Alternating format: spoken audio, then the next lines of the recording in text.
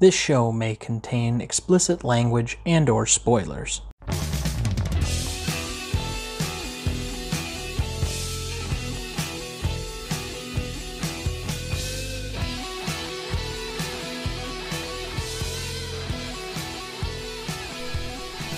Welcome to the Greatest Movie of All Time podcast. I'm Tom Duncan.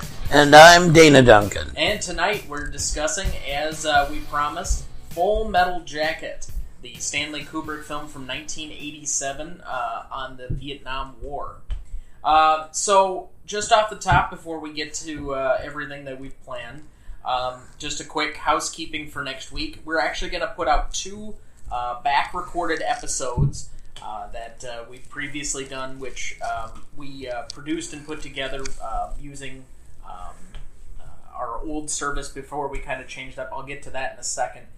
And so one is a little bit shorter, we have a little bit longer one, but Dana is on a much-needed vacation, so thankfully we were able to put these together. We're going to be bringing you two episodes next week, and be on the lookout for those. I'll probably just drop them at the same time. Other things to come. We have been hinting at it a while. We haven't fully made every disclosure yet, but we have some bonus content episodes that we're slowly putting together, different lists that we're making, or different topics that we're going to discuss more generally within movies. And I think we're going to start trying to put those together for next season, so that'll be a nice little added feature for season 2. Finally, as you heard at the top, we actually have new music, both for the top of the show and the bottom. We're using a new editing software to put together the show, so we needed to change up the music a little. And if you have any feedback, we'd be glad to hear it, either on the music or any of the ideas we've had, or just anything in general at this point. Anything to add, Dana? No, I haven't heard the new music, but is it better than Limp Bizkit? So, yes. I basically got it to be kind of like bright rock for the top, and then the bottom of the show, it was actually something that I thought reminded me of the music to Vertigo, so I thought it would be a nice little addition at the bottom to kind of send people out on. But, you're kind of limited when you're trying to put these together on a shoestring budget, but... All right, turning our normal attention to the movie of the week, Full Metal Jacket. Now, this is the first Kubrick movie we're discussing, but this is the first time I'm seeing it, so I really don't have much of a relationship to this film. Do you have any relationship prior with this film? Yes, I do. I saw it at theaters when it was released. Now, this was 1987? Yes. Okay, so I originally thought this was what I watched this with one of my close friends. Now you've mentioned that it was 87. I'm thinking that it was with a friend of mine from college. Well, maybe not, because I would have been in law school. Might have been when I came back. But I remember going to the movie theater and watching this in a movie room, or in the theater itself, where there were not too many people. This was not something that the average crowd was going to just flock to because of the content.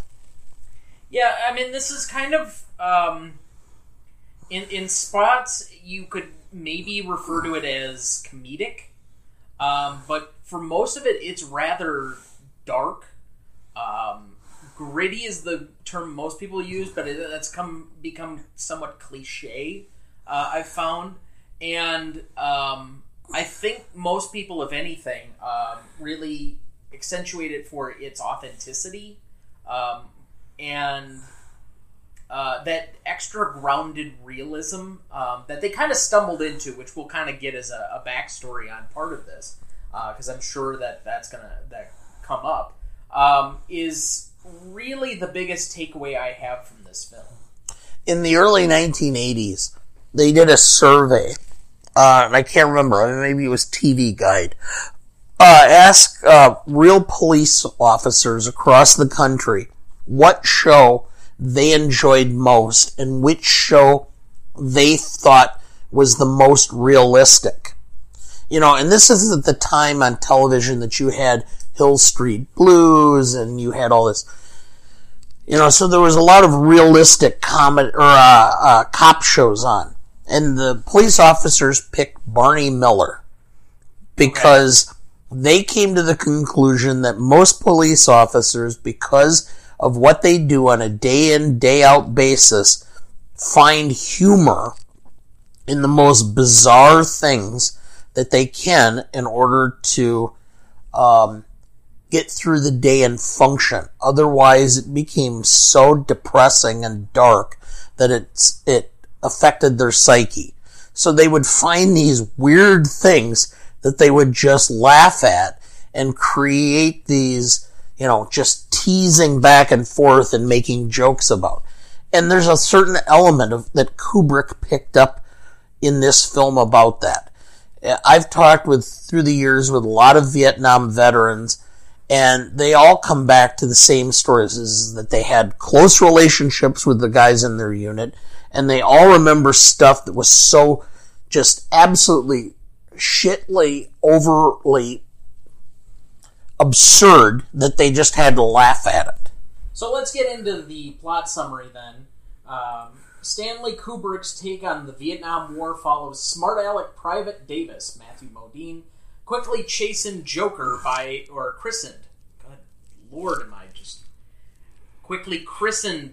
his foul-mouthed drill sergeant R. Lee Ermey, and pudgy Private Lawrence, Vincent D'Onofrio, nicknamed Gomer Pyle, as they endure the rigors of basic training. Though Pyle takes a frightening detour, Joker graduates to the Marine Corps and is sent to Vietnam as a journalist, covering and eventually participating in the bloody Battle of Hue. So, this is actually, for a Kubrick film, I know he was generally overlooked by a lot of the Academy, much in the same way that, like, Hitchcock very much was, but this was only nominated for Best Adapted Screenplay. There really isn't any other major recognition. It's not in the National Film Registry. If it's on some lists, it's usually on some faraway ones, but I think this is a movie that if you ask military personnel or certain members of the general public, that you immediately say, oh, we're covering Full Metal Jacket. Oh, yeah, I know that movie. And it has part of that where, like, I don't know if this is a movie that's appealing broadly, but it certainly is something people know of.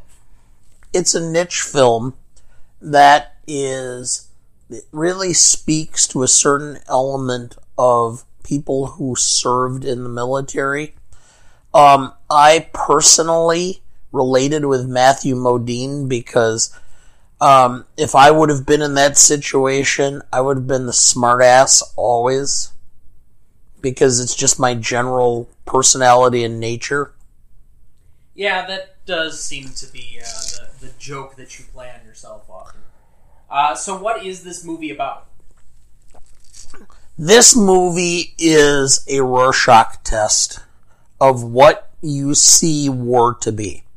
If you are somebody that comes into the idea that the Vietnam War was a heroic exercise and was fulfilling our quest to rid the world of communism, you can find this movie to be to speak to you. If you can believe that this movie is a summary of the absolute futility of war, you can read that.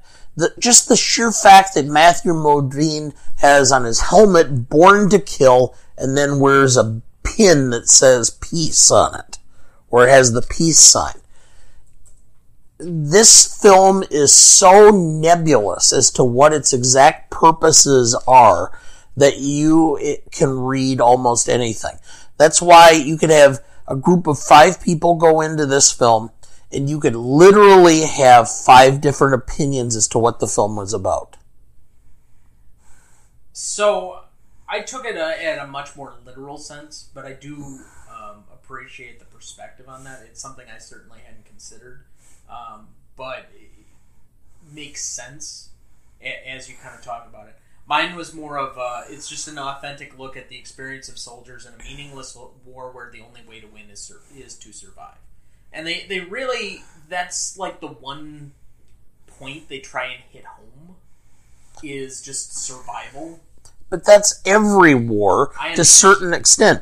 Most of the time. And that's the actual thing that's Saving Private Ryan, which I hope we are eventually going to be doing here, obviously. But, of course we are. But that film made clear, which is when you're living in the moment, you're not necessarily thinking about the cause upon which you're fighting.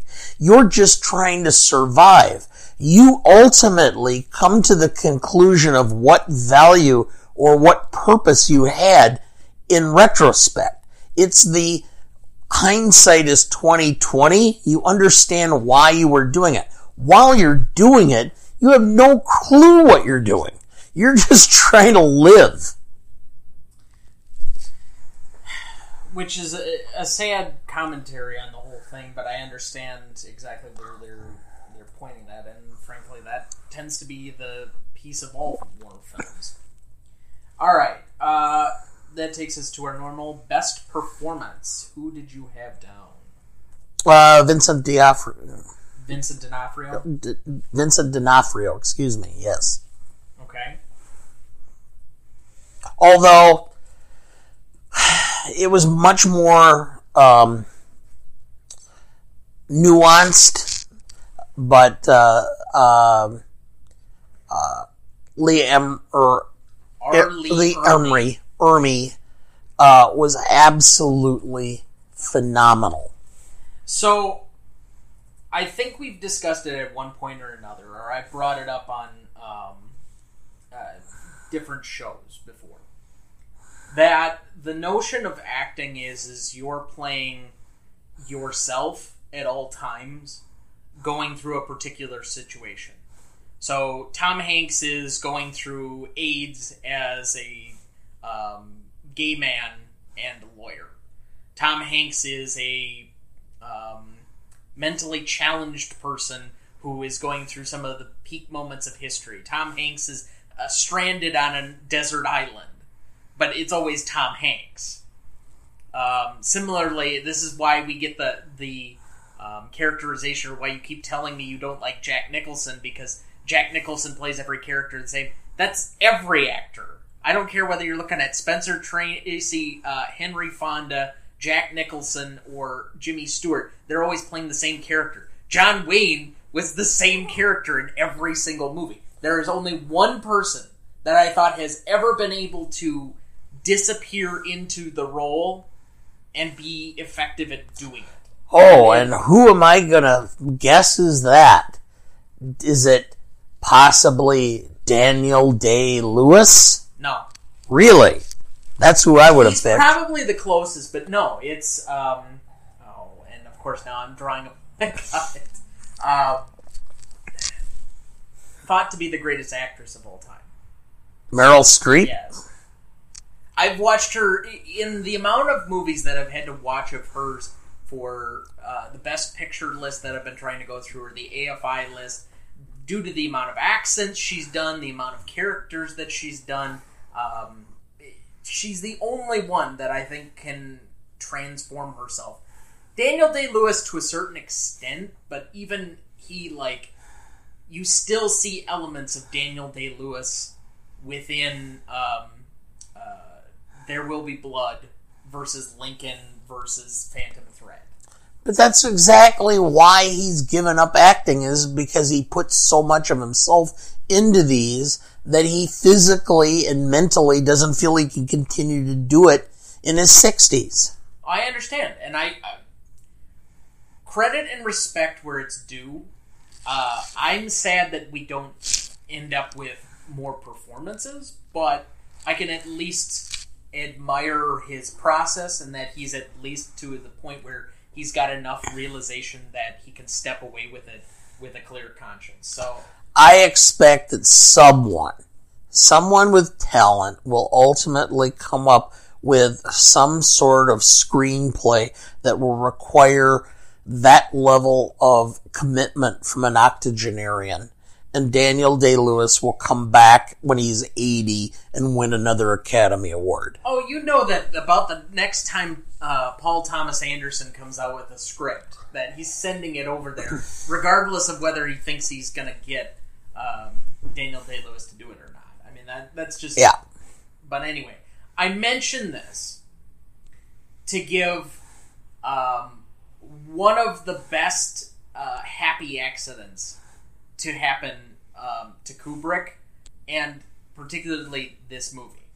Yes. And it's how R. Lee Ermey goes from being a consultant to being the actor, and is probably the most iconic character in this movie. And all of his stuff. I mean, most of the quotes or stuff that I pulled was just stuff of him riffing. Yes. And just being himself. Yes. I mean, to him, it's the best performance, but it was probably the most effortless performance. Yes. He was being himself. He was hired as a consultant to talk about what it was to be a Marine drill sergeant in boot camp. And what ended up happening is they kept bringing in actors, and he would work with them and coach them and everything. And then they would go, and he'd be screaming, no, that's crap, that's shit, that's not how it's done. And finally Kubrick just says, why don't you go stand out there and do what you think it is? And so he went out and did it. And Kubrick said, you want to do the part? Well, and that's the one real true layer. Like, this movie is in two parts. If we haven't convinced the audience, or basically, if you haven't seen the film before. The first part is all of the boot camp stuff. I mean, that's like the first hour, just over an hour of the movie. Which is in itself an element of survival when you're in the Marines. Correct. The second half is all of the stuff actually going in Vietnam. Now, in most movies, you're not going to spend that amount of time at boot camp. But frankly, the level to which the severity of him pushing and driving and challenging and just grinding away at all of these guys, and you can sympathize with D'Onofrio's character up until the point where he just snaps, and then you can't probably relate anymore. But it's one of those things where, honestly, this movie could have been that first hour, and it would have been just fine. Yes. But you had to explore both sides of being a Marine, which is getting through boot camp and then dealing with your career as a Marine. I have more complications with the second half of this movie than I do. The first is fairly straightforward, but we'll get into that. Particularly because our best two performers, spoiler, which I always have as the disclaimer here, but neither of our best performers that we've nominated are even in the second half of the film. Yes. Now, I nominated D'Onofrio as my best minor performer, because he has a very long evolution of his character, and the grind that he has to go through in order to get to that point is the shaping of the first half of the movie, particularly by the time we get to its conclusion of the first part or act. And he's so effective at playing that bumbling guy that really is in over his head, up until the point where you know he's not going to make it in some regard, and you're wondering why he's even still there, or he hasn't been drummed out, essentially. Yes. So, for all of those particular reasons, and all of the layeredness and ability, I mean, personally, I think D'Onofrio, he's kind of gotten a second life now in the last probably 10 years.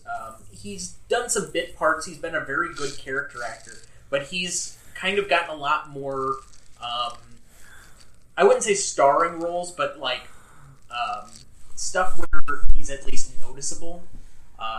And it's kind of nice because this is a guy that I think could pop up and very easily win a Best Supporting Actor if he gets the right part in the right movie at some point. Yes. The thing about this that I'll admit, okay, D'Onofrio is about my age. So yeah, okay. So when he did this film, he and I were about the same age. And now I'm looking at him and where he is with his career and everything. And it's like you picture him as being young, and now he's a middle-aged guy on the tail end of his career. And you're like, you have a hard time coming to terms with this, because it's like he was young and now he's not. And it's like all of a sudden you remember yourself being that young, and then now you go, and there are many a days I get up in the morning and I look in the mirror and I in the world, and you have different people who speak different languages. I observed this in Amsterdam. Somebody came up to somebody who was speaking Dutch. He spoke Italian. They looked at each other. They both started speaking in English, and they conducted their business in English. I'm just gonna say it, like, you may be true on the economics of it. China still can't be understated, and they've had a little bit longer tail at trying to make their economic aspirations part of the general population or of the world. But also, I think China is a more important geopolitical foe at this point than India too, which I think has more bearing on it. But let's not get into that argument. So, anyway, best performance would be the first category up. Who did you have down as your best overall performance? Patel. Yeah, I did too. I think he's easily the one of the better performances in this whole thing. I don't think we can completely write off, maybe honorable mention of Danny Boyle, but I just thought he was terrific as the kid in this, and this really kind of like jump-started anything. He's been in a few different cultural touchstones at this point. He was also in Lion a few years ago. He's been in some smaller films. He was recently in, I think it was Love Stories or something like that on Amazon. It was a small mini series. He was on what was Newsroom. that? Newsroom. Thank you. So he's had at least a decent little career after this of trying to make some more artistic or at least some decent written programming of some variety. So, but yeah, I would definitely say, just from the way that he takes, even from that first scene where they're like torturing him, which I still don't know how that scene played so well in an American audience, that the police are able to interrogate you and then hook you or string you up by chains, then hook you to a battery and electrocute you in order to get you to confess. Well, first of all, for people with some level of international knowledge or whatever, they understand that this is the way things happen sometimes in the world. And for certain regions of the United States, this is the way police tactics are generally done to brown people. Well, by other brown people, though. Let's not note that under the table. I just want to say, States is what I'm saying is this is a common police tactic in certain areas of the United States towards brown people.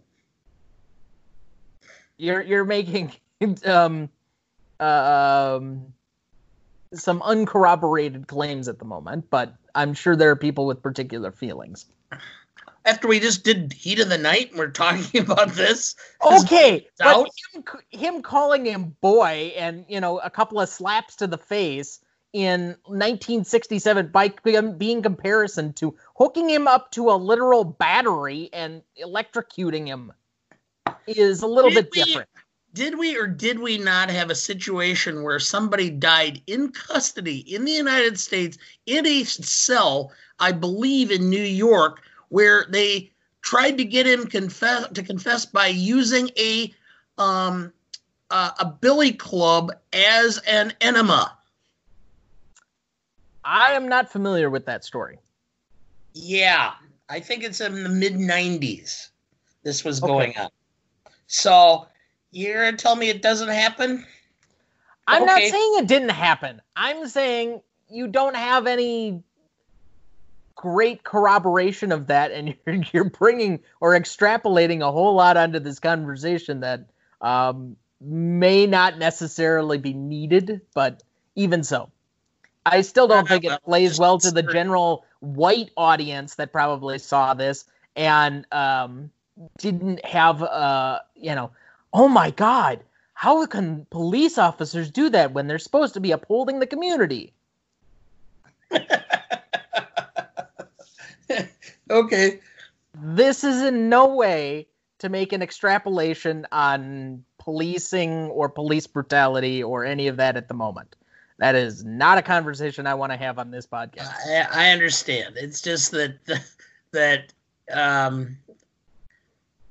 don't know if this happens all the time in India or if this is a special circumstance or whatever. I just know that stuff like this happens all over the world. It's a small portion of the world. It's just a few officers and stuff in police work. Most places, the United States, all over the world, who abuse their office or their privileges, their power, and create problems which permeate through the entire ranks. Much like, it's usually one or two, a few bad lawyers give the whole profession a bad name. Oh, good Lord. You're just bringing in all the elements tonight, aren't you? Oh, yeah. You just want to take me fully down the rabbit hole. Well, I got to do something. I have to spice up things because I'm on day 45 of my isolation, and the walls are starting to get really narrow. Okay, I see. Best minor performance. I would say it's Danny Boyle. I thought he did a very good job of building the film. There's not too many dead spots. If it's not Danny Boyle, I would say whoever the editor was, because it had a nice flow. It's not like there was a moment where you go, this is kind of pointless, or this isn't building to anything, or why is this here, or what's going on? What's the purpose of this? Honestly, there were some sections in the middle where it felt disjointed to me. It took me out of the movie a couple of times. And I know most people really loved the flow to this movie and everything that kind of went with it, but I still, there are certain elements of it that don't flow as well as the beginning and then the ending, where it kind of, the beginning where it kicks off, and even the childhood scenes to me are a lot better than kind of those mid-tier scenes, and then finally the ending where it's kind of gets you in that. I think that last half hour is incredibly watchable, and just the way it kind of ramps down on the back end kind of gives you a great final kick. But for me, it's the same person I'm going to nominate for my most charismatic award, and it's Anil Kapoor, the guy who played the host of the game show. Honestly, well, and I know it's not a traditional one, but he ends up driving a lot of the character spots at times. Like the interrogator's basically only there to serve as a motivation or as like a story device and just asking the general audience questions. But where you get a lot of the character development and a lot of the other personality as part of this, Especially figuring out that last portion of the movie where he accuses him of cheating, gets him thrown into custody by the police, interrogated, and then, you know, even the last part of the game show, like the whole repartee between Dev Patel and Anil Kapoor is probably, to me, where the movie works best, where he's actually on the show and you get that tension or the element of the show. Yeah, I understand. And to some extent, he exemplifies the attitude of society towards the slumdog. You know, makes fun of him being of him serving tea to the people at work, and makes fun of, you know, on and on. Yeah, he does serve as a conduit, but he himself, even to the relatable point of view, he makes light of the fact that, you know, I was also a kid that came from nothing and I was charismatic, and you have the opportunity to be just like me, you know, just as famous and maybe a little less rich. You know, and that's even some of his comments coming in and out of like commercial breaks and such to him. I think it gives kind of he, other than maybe Salim, has probably the most important effect of the movie. Okay.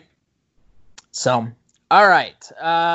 Your most charismatic award. I already gave mine. I gave mine to Anil Kapoor. Who did you have? Actually, I had the brother. So which version of the brother? The older brother. Simply because... No, but which version? Because there are three. There are three different actors who play the brother at different stages. Well, at the end. Okay. Because I think ultimately he comes full circle. He's basically sacrificing himself because he has had to go... He went a path that was necessary to survive, and then ultimately redeems himself by sacrificing himself. So that's just my, you know, I thought that was a very powerful way of presenting the character at the end. Boy, and this is where some of these parts for me kind of break down. Is that, you know, more than any of the other spots, I feel that the movie kind of loses a little bit of where it's going in that moment, where he turns on it and tries to redeem himself and realizes all of the shitty things he's done to his brother over the years, and somehow thinks but through this one act he can make up for everything. I just looked up the actor's name. His name is Madhur Mittal. But I don't buy his all of a sudden change of heart when almost every part of his character, from a younger boy to a teenage boy to, you know, everything else, has been about his own selfish desires, save for maybe one or two instances where he was looking out for his brother. Oh, but it's not. You're missing the point.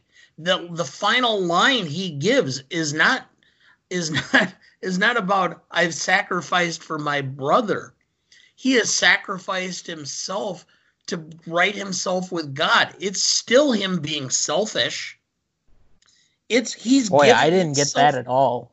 Oh no, this is all about him being selfish right till the very end.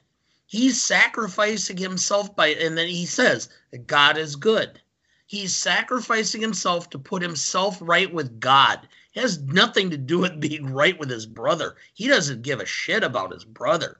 He's all about, I know the fact that I'm sinning by doing this. And so I'm giving myself up at this point in time to right or wrong, but I'm really doing it for my own salvation. Honestly, Salim is probably the most... or is the hardest character for me to understand out of this whole thing. And yet his device is the thing that's needed in order to make the movie work overall. And that's part of why I have some issues here technically with how this movie goes. I do think that there is an underpinning of care or nurturing for his brother at some regard. You know, the way that he picks up the phone and tries to reconnect with him after Jamal finally finds him again at the call center, or the way that he helps him escape the orphanage. You know, there are certain points in time where he does the right thing, but even, you know, and back and forth, he's an extremely complex character that we never fully understand his motivation throughout this whole thing.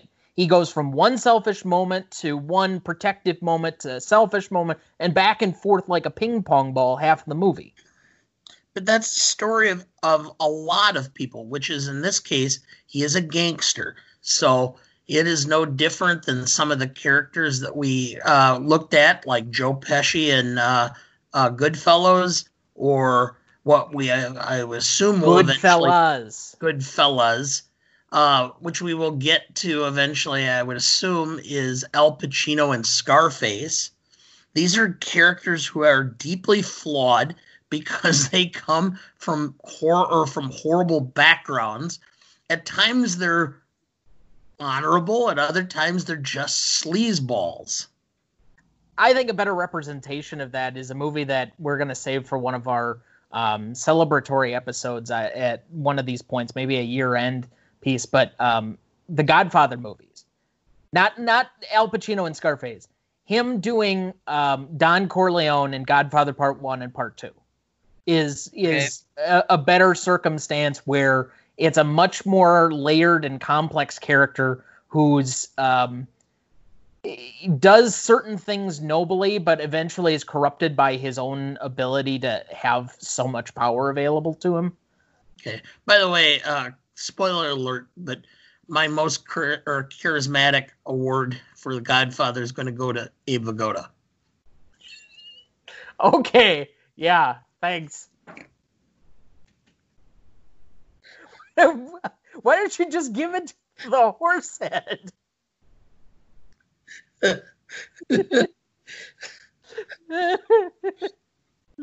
Oh, anyway. All right. So, the nominees for best scene, and you can throw any on at the back end, but I'll just go through a few that I had.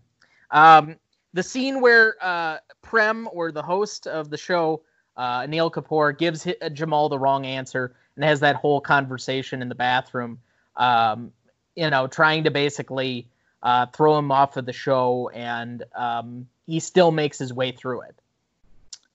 Number two, for me, would have been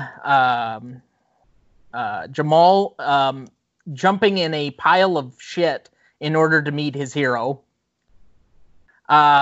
The scene where he reunites with his brother. So not only the call center scene where he actually looks him up, and then calls him, but then when they meet in the construction zone, and it's the one element that doesn't seem to sit with the rest of this film, where it had an element of a fantasy in it, and kind of had that weird cutscene where he knocks his brother off the construction site, and they both plummet to their death, but that's only in kind of a fantasy portion. Then Salim killing Maman. So when they go back and find Latika, and you get this whole element where they've cornered them, and you get this sense that they're going to get caught, they're going to end up back in the orphanage, or something bad's about to happen. All of a sudden, Salim's brought a gun with him, and he kills the guy. And then finally, the scene where they accidentally become tour guides at the Taj Mahal. Yeah. All five of those for me would be nominees. Any that you'd like to throw in? It's a horrible scene, but it is one that's poignant for the film, and that would be the scene where their mother is killed. So that was one I was going to possibly bring around, and I think it does beg a larger conversation, particularly due to the geopolitical circumstances that are currently going on in India at the moment. Even we're having a lot of It's not maybe to the level of a genocide, but I mean it's getting damn close.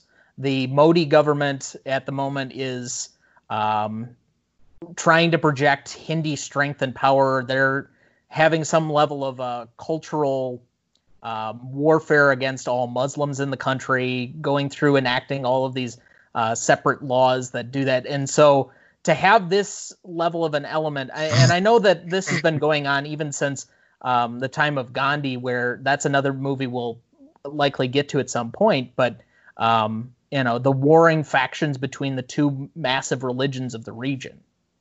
Well, you have to understand, when India was the pearl of the British Empire, it comprised what is now presently India, Pakistan, Bangladesh, I'm trying to remember. Nepal, Bhutan, Yeah. and Afghanistan.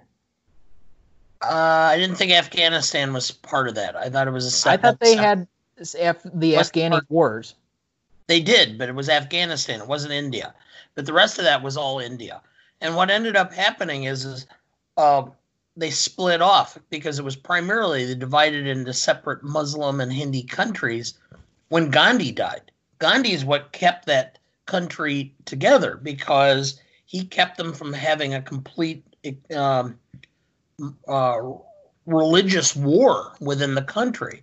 And when Gandhi was assassinated by a Muslim, I believe, it opened up fusion or fissures within the country that ended up splitting off different areas to be Muslim versus Hindi. And so that's the thing.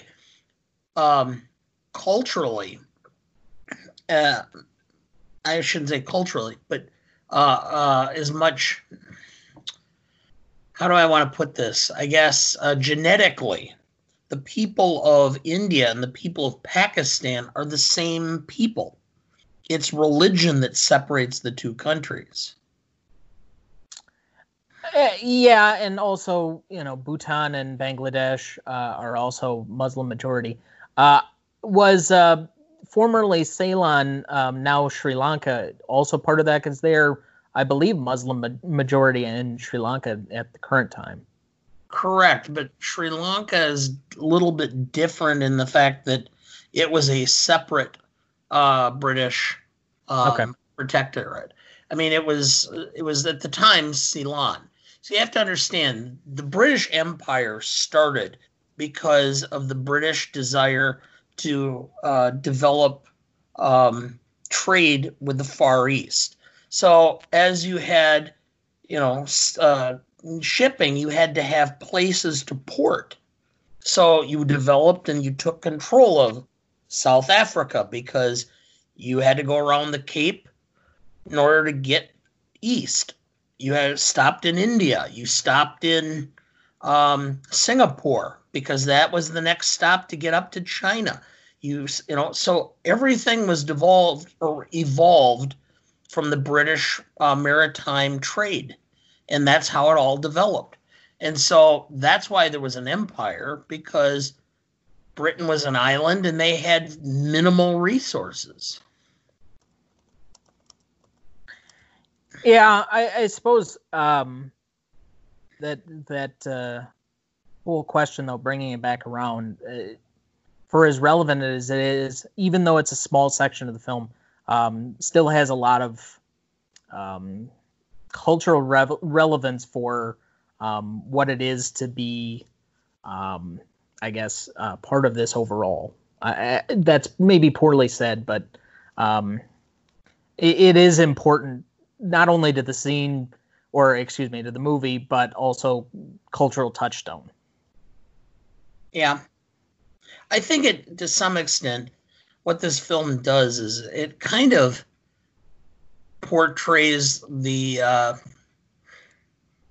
interplay of class that still exists in India, but it also shows the level of disdain, hostility, and abject hatred that exists between Hindus and Muslims. So that was your nominee for best scene? My nominee for best scene was the scene where he's a child and he figures out it was better to jump in a pile of shit and to get to see his hero than to miss it. Okay, is that your best scene or favorite scene? Well, I guess it's my favorite scene. That was mine too, just because, and I literally wrote this down in my notes. Who in the world am I jumping in a pile of shit in order to meet? I can't think of a single person that I would want to meet that badly. So that's why it was funny to me, but... I can think of a couple. But to the point where I'm, like, completely caked in it?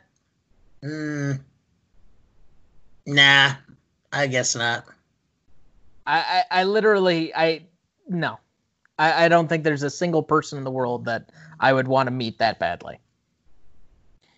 All right, so what did you, or do you have any nominees for best line? Well, it's not like there were that many lines that were just really memorable. I mean, the one scene, there were a couple, I guess, but you know, at the where he's doing the interplay at the game, you know, it is written, you know. Well, that kind of has the foreshadowing at the beginning and the end of how they kind of do this movie. Obviously, the opening scene being that, where the opening piece of it being that they, give the background or the circumstance of this movie already. Flash forward, is he cheating? Is he a fraud? Is he lucky, or is it written? And obviously, they end the movie by giving it that this is supposedly part of a whole destiny piece going forward. Yep. So a few nominees that I had. So best line for me, when somebody asks me a question, I tell them the answer. Just because I think that fits kind of his whole approach to the movie, and even how he gets to be to that point in the police station, that he's just answering questions. Yeah. And he's trying to be truthful, and he's at least learned the value of a simple amount of honesty despite his circumstances. Yeah. I can understand that, I guess. Honorable mention for me, just because I think it sets up really kind of the tension of the whole final scene. Prem, final question for 20 million rupees, and he's smiling. I guess you know the answer? Do you believe it? I don't. You don't? So you take the 10 million and walk? No, I'll play. And just, that he just doesn't care at all about any of this. Like, the conscientious person that cares all about the money is trying to do everything not to lose it once they've obtained it. And, in this one moment, he just shows that he's really... that element of it doesn't matter.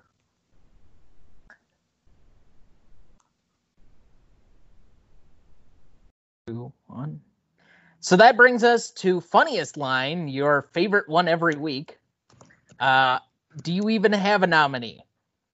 We are here in Germany. And we are older than you are. And we are Listen to the wise man. Don't give me that bullshit. The healthy Germans. No. With Angela in front. Oh my God. No.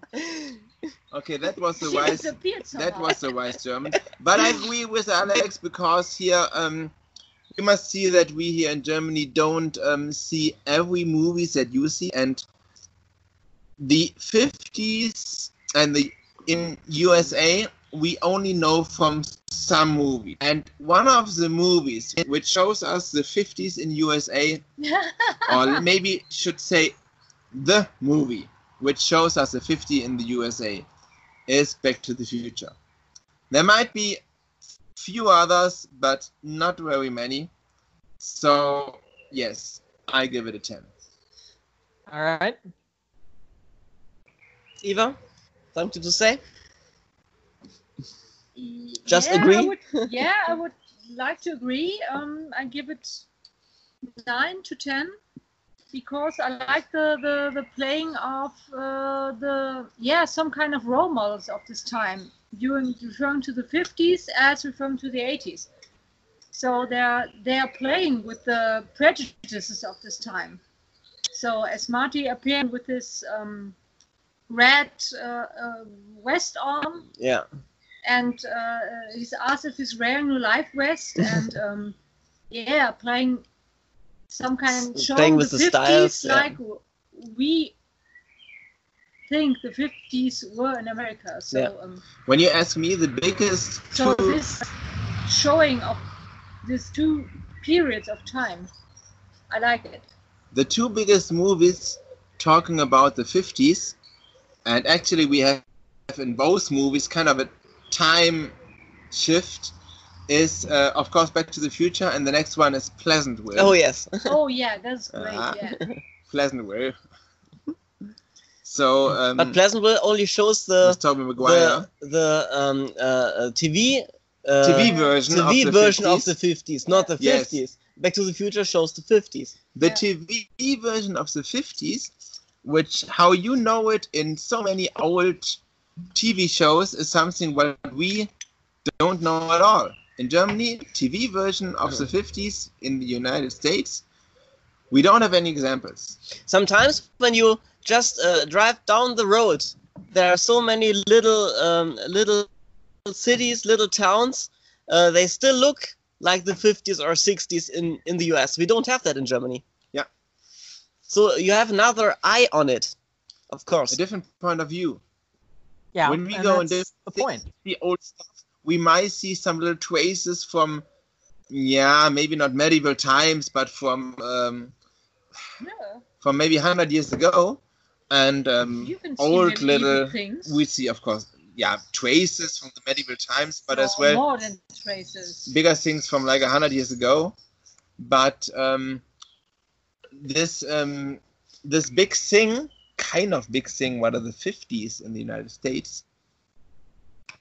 This is something what we are kind of missing this way, specifically regarding how it was in the United States. It was for us a much different time, of course, because the 50s was for us a time of starving and so on. Nobody loves to talk about this. The 50s? This was just short about after the World War II. This was also the time of beginning the so-called late 50s. Late 50s was the Wirtschaftswunder. The starting to travel to Italy. Industry going up and so on because of the help of the British, American, English to build up a wall against UdSSR. That was beginning of the 60s. That was all political made in Germany, so not normally grown. So, if it was you different for us. Normal, it's quite the same. So, women stays at home, men goes to work. Okay, that's the same. So if you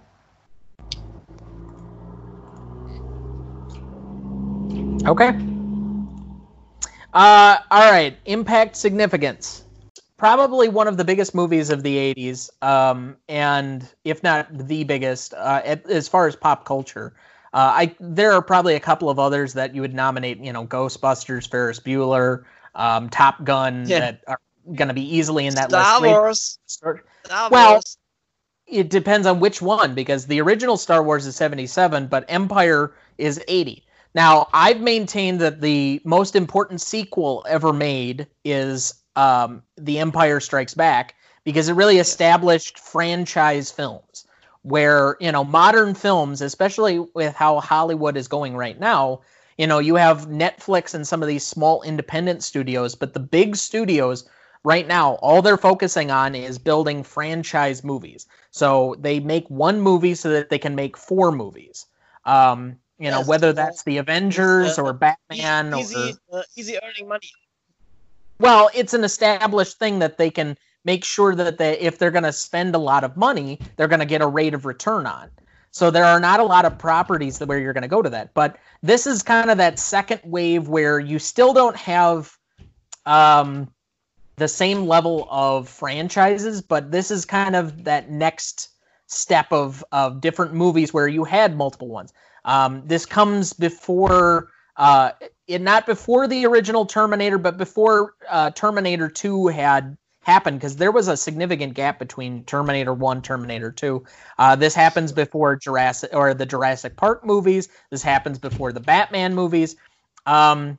The only one I would say that's in that original Star Wars category is that you'd had multiple Superman movies at this point that had turned into a franchise, so that might be the one. But this is that next wave of where you start to see certain franchises picking up. So the other thing, and I've mentioned it multiple times, is that this is the first significant time travel movie, and still has, any other movie that's going to use time travel as a significant plot device. This is what they build it on. Or, even though Avengers kind of uses their own version of certain things with time travel and doesn't obey many of the rules, they still address it because this movie has drilled into the heads of so many people what time travel is and the rules for time travel, and the butterfly effect of one little thing here then affects something over here, and et cetera, et cetera. So but now you're talking about not only one movie, but you're talking about the complete series. When Doc Brown was explaining this to Marty in the second movie, this is what you're taking into account, right? Well, I mean, you take some of that is still played out by this original piece, because everything he's doing in the past still affects his present, or what will be his present. So by that definition, I don't think this is the most impactful movie in the history of cinema, but it's still high up there for inspiring a next generation of filmmakers, of doing a bunch of different sound and techniques, effects that you start advancing. If it not for something like this, is Spielberg going to take that next big leap of going to Jurassic Park? Now, mind you, I think it's possible because he had already done Jaws, but certain movies build on other movies, and the adventure films of the 80s give way to a lot of what we were able to do in the 90s and the 2000s as far as special effects and building certain worlds. So as far as impact and significance, I gave it a 9 for that reason.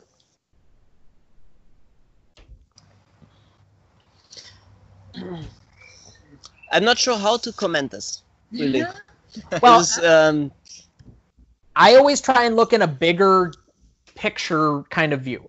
This is significant, but is it the most significant of movies? It's not just, where this movie grades out, but you have to think of it in context of movies as a whole, because the whole show is trying to be built around finding the greatest movie of all time. And this can be one of them, but, where does it stack up on that list? And that's where we're trying to go. When we're talking about time travel movies, I think, yes, this is very important. Yeah.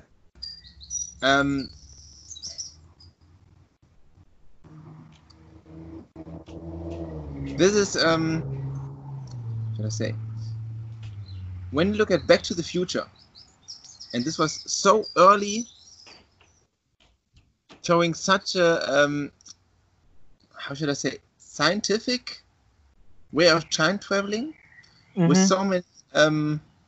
so much input, so much technical input, technical explanation, showing a real theory of time traveling.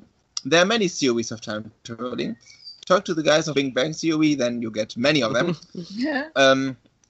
Different dimensions, same dimensions, timelines, and so on. It's all very interesting if you are into sci-fi.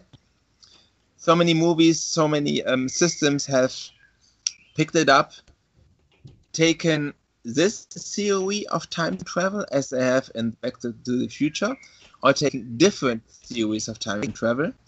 And I think when we're talking about time travel on the screen, then there are two names which are really big, which is one, Back to the Future. Yeah, that's the first benchmark. Absolutely. Benchmark. I agree. And the second one, not far away time-wise, is when you ask me Back to the Back with Sam Beckett. Yeah, Quantum Leap. Quantum Leap. But it's not a cinema, it's a TV series. It's a TV show. Yeah. Quantum Leap. Thank you. Sam Beckett sent himself. Do you know it? Dean Stockwell? I've heard of it. I don't think I've ever watched it. Quantum Leap. This is it? Quantum Leap. Quantum Yeah, Leap. he's Okay. traveling between his own lifetime. Okay. It was a great show. I loved it in the early Really good. 90s. Dean Stockwell. Dean Stockwell, yeah. So this is. And he always had to repair things that happened wrong in the past to make it better for the future. Correct in the past. This is a little bit strange and different, but regarding Back to the Future and Quantum League, these are really the things which started to bringing us TV sitter guys into the question of time traveling. And after that, all the others came, like Terminator and so on. Sure. So, yeah. You gave it a 9. I agree. Okay. What are the other thoughts here? Movies, where the second movie is better than the first one. Back to the Future is not part of that. No. Terminator is. Terminator is, and Star Wars maybe, but Terminator, the second part works even if you do not know the first one. Star Wars, you have to know the first one. So, little difference. Maybe. I think you could possibly watch Empire and it works, although you don't have the same relationship to the characters. When you're young, you see lightsabers. Okay, they can tell you the most bullshit. They have lightsabers ready. What worked was and cute little Ewoks. Return of the Jedi, which was the first Star Wars movie I saw ever. The third, that works great because I had the Ewoks and I had Carrie Fisher in the not so much dress. No. So that works very good for me. That was my I'm not first allowed Star to Wars talk movie. about this. She's not blonde. No. You can She's talk not about blonde, it. but She's not blonde. anyway, And she's dead. yeah. Who? Anyway, Unfortunately. we could talk about Heather Thomas. No, yeah, okay. We are hitting different subjects here. All right. So, but what do the other two have for scores? Or are we okay with it just being a 9? Repeat this, please. So what do the other two have down for scores, or are we okay with this just being a 9? Yeah, 9.5. Okay, so we have another one in there. Because it's a movie that touched me in my early life, and I will never forget it. And if you think about movies where you can follow every word, not every line, every word by word, and you enjoy Me and Star Wars. looking at it again and again and again and again, and after looking it again and again, you start watching it in English, and you see some more details, and you love it. You love it again and again and again. There are not many movies that can do that with you, and that's because this half point is it worth. Movies which are setting kind of a base for so many other movies. And in the newer time, there's only one movie which is doing this, not as strong as Back to the Future, but as well doing it, which is Matrix. Matrix Part 1. Part 1, of course, which was Only Part bringing 1. the base on only a technical level for movies like, even like Shrek. Yeah. Just on a technical level, but Back to the Scary movie. Scary movie, yes, of course. But Back to the Future was doing this on a serious, technical way, in a way which And it's I haven't seen absolutely before. entertaining. It's perfectly entertaining. So easy. It is. When you go to cinema, you want to be entertained, and it absolutely entertains you from the first until the last second. True. Agree. All right. So, so what do we have down for novelty, or do you need me to explain that one? Oh yeah, the novelty definitely. We are not talking about we are not talking about 2 and 3. We are only talking about 1. So we're not talking about hoverboard, right? No. Correct. When you look back in time, of course, a skateboard, but this Yeah. kind of doesn't work because it's going back, right? Mhm. Then we have, of course, a time machine Yeah. on the technical level. So, we have science fiction movies before this. We've seen different plays on the subjects. We've seen romantic movies. I think it's building on a lot of these levels, but there are not many movies that combined all of these elements and did it in a way that seemed successful. I mean, you had comedic science fiction movies that worked well in the 80s. Ghostbusters is in there. That was ultimately successful in a similar way. But I think the novel parts of this movie are the way it uses time travel successfully, and maybe some of the technical effects. But outside of that, like I wouldn't say this is taking up a novel subject matter necessarily outside of time travel. And I can't think of too many other pieces. So I gave it an 8. Maybe it built the career of Michael J. Fox, because all the roles he had after that shown that little nice guy. Yeah. Maybe that's something. This is peak Michael J. Fox, but the show that built him was an American sitcom called Family Ties that he was one of the stars of. So I don't know if this is his peak role. One be known in Germany because nobody knows in Germany. We only know. Captain Gesehen. Okay, but there were better ones. There was not very successful in Germany. If it's successful. It was seen, yes, but not so successful without all the other things. So yes, definitely, that was the movie which made him successfully international. Well, that'll grant you. I still think that ultimately any success he has afterwards are built a little bit on the back of this franchise, and he turns into a much, much bigger star. But I don't think that it built his brand by itself, at least for the American audience. And during the 80s, up until maybe about, 2005, movies were not made for an international audience. They were made for, American audiences, and then hoped that it would translate elsewhere.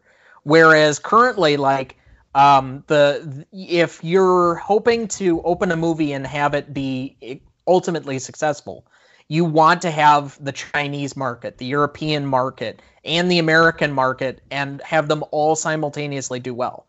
Part of the reason that the recent Star Wars movies weren't as big as some others, or even like the Avengers movies, is they don't play well in Europe and China because they don't have the same connection sometimes that American audiences do, because it's an older franchise. The Avengers franchise is such a more modern franchise that all of these audiences have grown up with it. But at the time, you're not building upon that. So Michael J. Fox is built on possibly one of the 3 biggest shows of the 80s at the time. It was probably between The Cosby Show, Family Ties, and Cheers during the 80s for an American television audience, and he was a part of one of them. But this movie took him from being, a star of a TV show to being a movie star. And so that does build something, but I don't know if that fits into novelty necessarily. Okay. So then we agree to 8. Okay. We do. All right. 8's all around, so we can do that. All right. Classicness. I'm sure this is probably one of the more difficult categories to explain. So I think rewatchability is self-explanatory, and you guys are probably going to grade this out much higher because you watched this movie a lot more than I have. So I already mentioned to you the George McFly spying on someone. That does not age well in a Me Too environment. No. Them stripping his pants off and him sleeping in his underwear, also kind of weird. The use of the DeLorean, I know it's classic, but the fact that AMC as a as a brand, even let alone the car itself, doesn't exist. There are elements of that don't necessarily fit 35 years later. So I think it ages, but there are certain elements of it that don't, I can't give it a full 10. So I went with 7.5. I can probably be convinced up to an 8 because this is somewhat of a period movie. And because we have the benefit of hindsight where you're making a movie in 1985 that's mostly about 1955, you have the benefit of looking back with some hindsight and not having weird elements. But there are some cringy parts of this movie that didn't age well. Also, Pepsi free? What the hell is Pepsi free? Pepsi free. Free of paying? What? The things that never get an age is the score. Absolutely the score, the music. Yeah. Because you can ever play that music, if it is orchestral music or is it the rock music, everyone knows it. Yeah. And everyone gets a feeling about it. Yeah. Every time. No, I'll buy that. The only thing that will never get any age. Yeah. Okay. So what would you have for a point total? If this is the only one, I would like to agree with you. I'm fine with this. Okay. Right. Rewatchability. I hope I don't have to explain much of this one, but basically, how many, do you watch this movie regularly, essentially, but have no problem rewatching it? It's fun no matter how many times you watch it, or, I place it into the same category. We did Ferris Bueller, even though I haven't uploaded the episode yet. We're keeping it in reserve. But we did a Ferris Bueller episode not too long ago, and I watched it the first time through. Then Sarah's like, I haven't seen this movie. So I played it again. I literally played it back to back, which is about the first time I've done that ever with a movie in probably 20 years. But essentially that you get, or that you can watch it back to back without it being a problem. On a scale of 1 to 10, how rewatchable is this movie? This is only the second time I've seen it. I know you guys are going to differ with me on it, but I had it in an 8.5. This is not one of those that is one of watch every week if I wanted to, because I can always watch it for 15, 20 minutes and laugh. So that's going to have high rewatchability to me. But this film, you almost have to kind of be in the right mood. It has to be the right time frame and the right distance from the last time you saw it. All right, so bringing in an audience score of 85 for an 8.5. And just to revisit the categories, we had a 7.67 for legacy. We had an 8 for impact significance, a 7 for novelty, a 5.83 for classicness, a 5 for rewatchability after we averaged that out. Sorry, I forgot to provide that a second ago. And an 8.5 for rewatchability, for a final total of 42 total points, placing it just below Big and just ahead of Rocky on our list. That's not too shabby. All right. Let's move right into remaining questions with what time we have left. Does anybody else have any remaining questions? All right, so this is going to be kind of open discussion. Oh, Dad, what did you have? Well, no, the way the film ends, what is the reaction of the kids? The fact that you find, you're saddened by your parents' deaths. They happen at the same time. Mm-hmm. But by the same token, you're going, oh my God, my parents got to be with each other as they died. I mean, it's got to be a moment of just absolute elation and the tragedy of death of your parents. Because I've said this, having lost both parents. When my mom passed well before my dad. When my dad died, it's not just the death of my father, it was the death of my childhood. Because at that point, my childhood was gone. I am now an adult, and I am the oldest. I am the one that is responsible now. I can't go back and relate to my parents anymore. And so you have that feeling. And so I just was, that's the thought that crossed my mind when the nurse finds them both dead, runs out of the room to get help, ultimately breaking the news to the kids, and you're going, how do you deal with that? I will ask a simple question. Since you've lost both of your parents, and it was about 10 years apart roughly. Yes. Would it have been easier to lose them both at one time and have it done, as opposed to losing them both separately and having different grieving periods? Boy, I can't answer that, because it's not something that I've even thought about.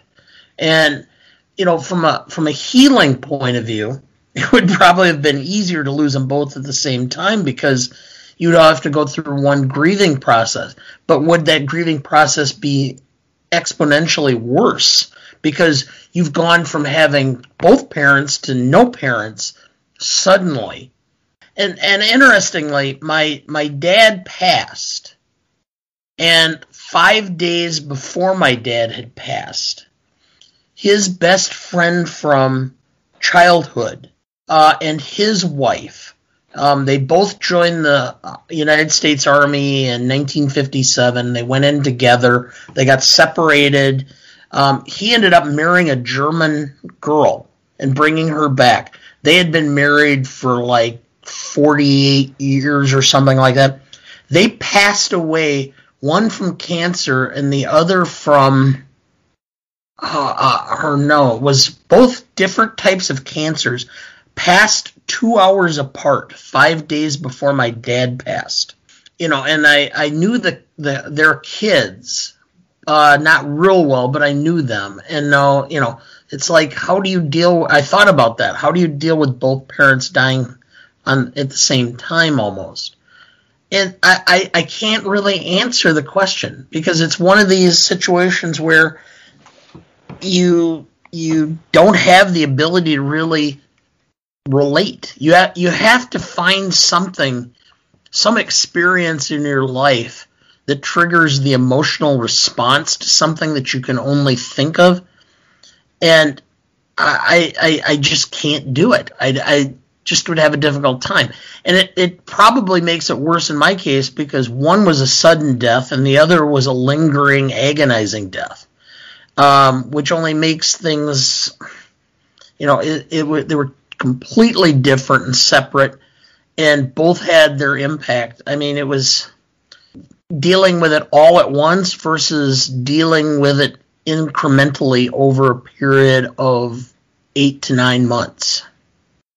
I don't know your personal situation, Maruna, so forgive my ignorance, but do you have really anything to add on that? Like, I would feel like, obviously death is difficult. And just to answer the original question, I think losing them both at the same time would be really difficult. My husband recently lost his mom, and even just dealing with that, and she kind of died very suddenly.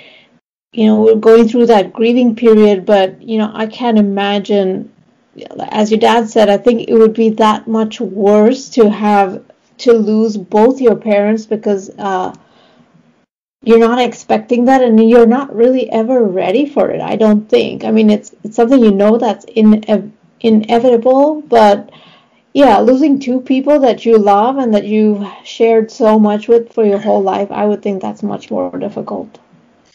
The one part I'll add, and just to something you said there, was they have literally been there since the moment you came out. And to not have that stability, that presence, you never expect until it happens that that's ever not going to be there. It's been such a stabilizing force. And so I've unfortunately had that thought of playing that ahead in my mind of when you would go or when Mom would go. And there's just something where it's like you get to a certain point in the future and you just can't mentally picture it far enough in order to be able to know what it's like. It's so foreign of a concept that I really don't know what it's going to be on the other side of that. So next, go ahead. No, I just was going to comment. If you remember the scene from the Ten Commandments where Moses comes down from Mount Ararat, in Charlton Heston, Mount Sinai, Mount Sinai, and when he comes down and he presents the Ten Commandments, his hair starts to gray right there. It's because he's now reached wisdom and knowledge. And so that's a very, poignant scene in the movie. I felt like that coming back from my dad's funeral. It was like all of a sudden I realized I am now the patriarch. All right, so the other question that I have two more yet, but my second of the three, and it's kind of a weird moment that just kind of stuck out like a sore thumb to me. When they introduced the kids, they introduce them as his, not hers. And they make a point of saying that. And I just felt it was kind of odd. I know that they're trying not to, so maybe that's my ignorance or unfamiliarity with Alzheimer's, that you don't want to present a situation where they're supposed to have a relationship with somebody and spring that on them, so then they feel off-put. But that it just seemed odd to me. Now, that's exactly it. And that's exactly the point that was being made, which is if they would have introduced your kids, then she gets riled up and can't, because she doesn't remember them. And so she gets very upset because they're, who are you? Who are you? Why are you talking to me like this? You're not. And so you just can't. That's how I interpreted that as well. I don't know. It was just something that it was so noticeable because they made such a choice to make it that way that it just stuck out to me. And so I guess it took me out of it for a second, and maybe that was the point. So I'll credit it on that. Final question I have: how have we not found a better way to collectively deal with dementia or Alzheimer's? We've been dealing. I know that mental health and our level of importance to it isn't even completely recognized societally, not to the extent it probably needs to be, or the extent that I'd like it to be as somebody who deals with his own mental health challenges. But for this being a 15-year-old movie, and that this isn't necessarily a new topic, I don't know. I would have thought that for how utterly helpless and debilitating this has to be for everybody that goes through or has someone else that goes through it, has to feel, that there would have been a much bigger fervor to try and figure out a better way of handling this, because it just seems like we're exactly where we were 15 years ago with this. There's studies being done, there's tests, there's stuff. I mean, they've linked Alzheimer's onset to various issues.